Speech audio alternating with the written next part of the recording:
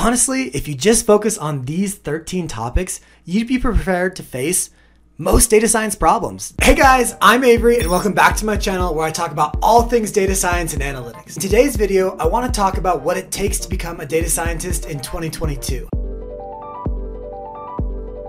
There's been some similar videos done in the past, but I'm hoping that I'll be able to provide a unique perspective to what's been said previously already. If you're new to my channel, I just want to say hello and thank you so much for tuning in. If you find this video useful at all, it would mean a lot to me if you hit the subscribe button as many times as you can. Just kidding, please only press it once, all right? Only once. But before we get into it, let's get started with a simple definition of what a data scientist actually is, as there's actually a lot of different perspectives. In this video, I'll be considering a data scientist to be someone who analyzes data with the use of advanced statistics and machine learning. This definition is juxtaposed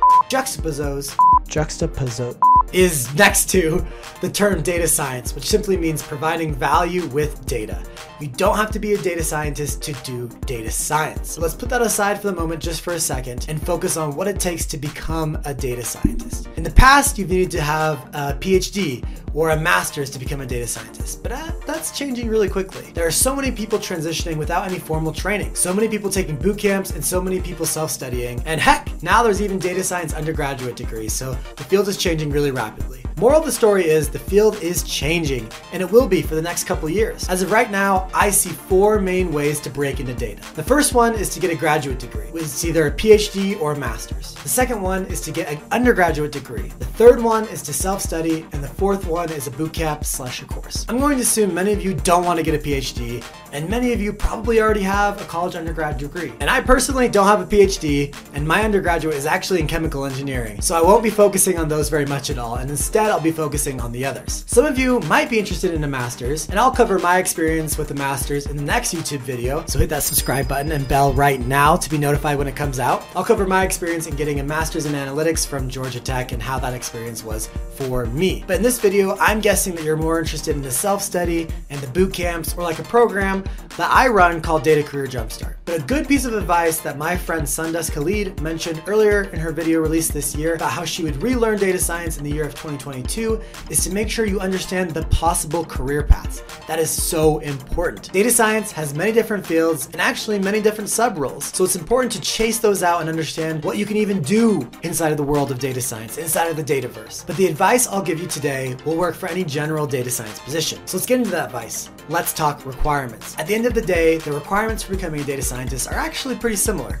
Having a good knowledge of statistics, SQL, a programming language, either Python or R, and being able to create a machine learning model. Those 4 things: SQL, Python / R, and machine learning. Bam, that's it. The 4 ingredients to becoming a data scientist in 2022. Stats, SQL, Python, R, machine learning. Memorize it, get it in that brain. And the truth you may or may not want to hear is, it doesn't matter how you learn those things. It's just a matter of learning them. That's it. That really is it. I promise you. Okay, except for one big thing.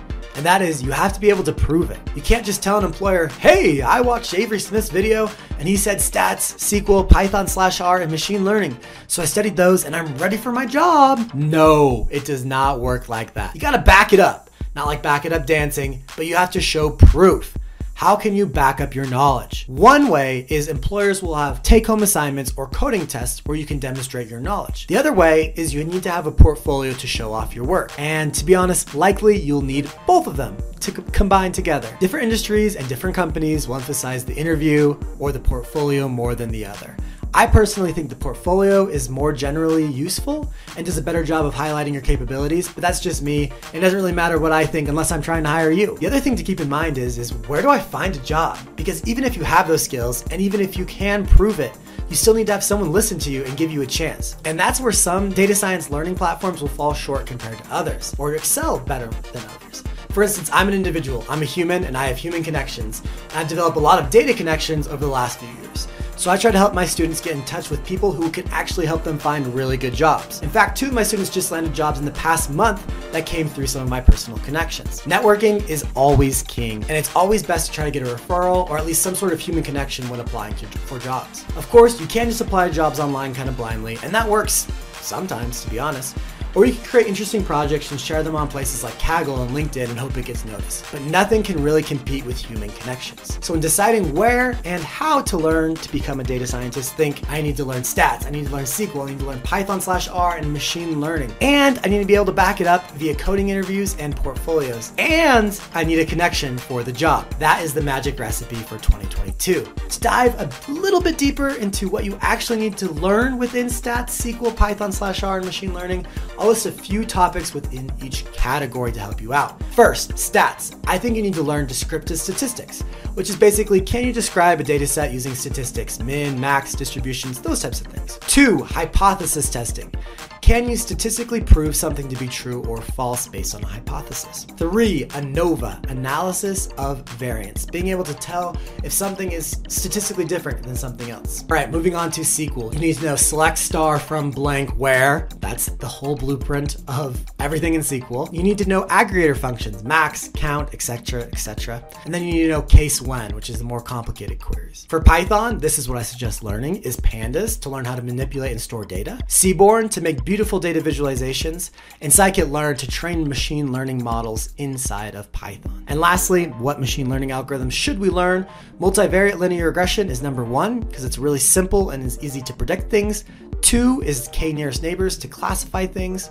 3 is k-means clustering to do unsupervised clustering. And 4 is decision/regression trees, just to give you another algorithm that will do classification and quantification with the same algorithm pretty much. So 2 for 1. Honestly, if you just focus on these 13 topics, you'd be prepared to face most data science problems that you'll face as a data scientist. Of course, it doesn't cover everything, but it would be an amazing start. And honestly, do not learn more than these 13 things before applying to a job. The best way to learn is on-the-job training anyways, and then you're getting paid to learn instead of paying to learn. And that's why I start with those 13 topics at Data Career Jumpstart, which in my opinion is the ultimate way to learn data science, but I'm obviously really biased. But truly, I designed DCJ in a way that I thought made most sense to learn data science. Now you might be asking, well, how is 2022 different than years previous? And I think 1, smaller companies will dip their toes into analysis and automation, meaning a lot more smaller roles at smaller companies will open up.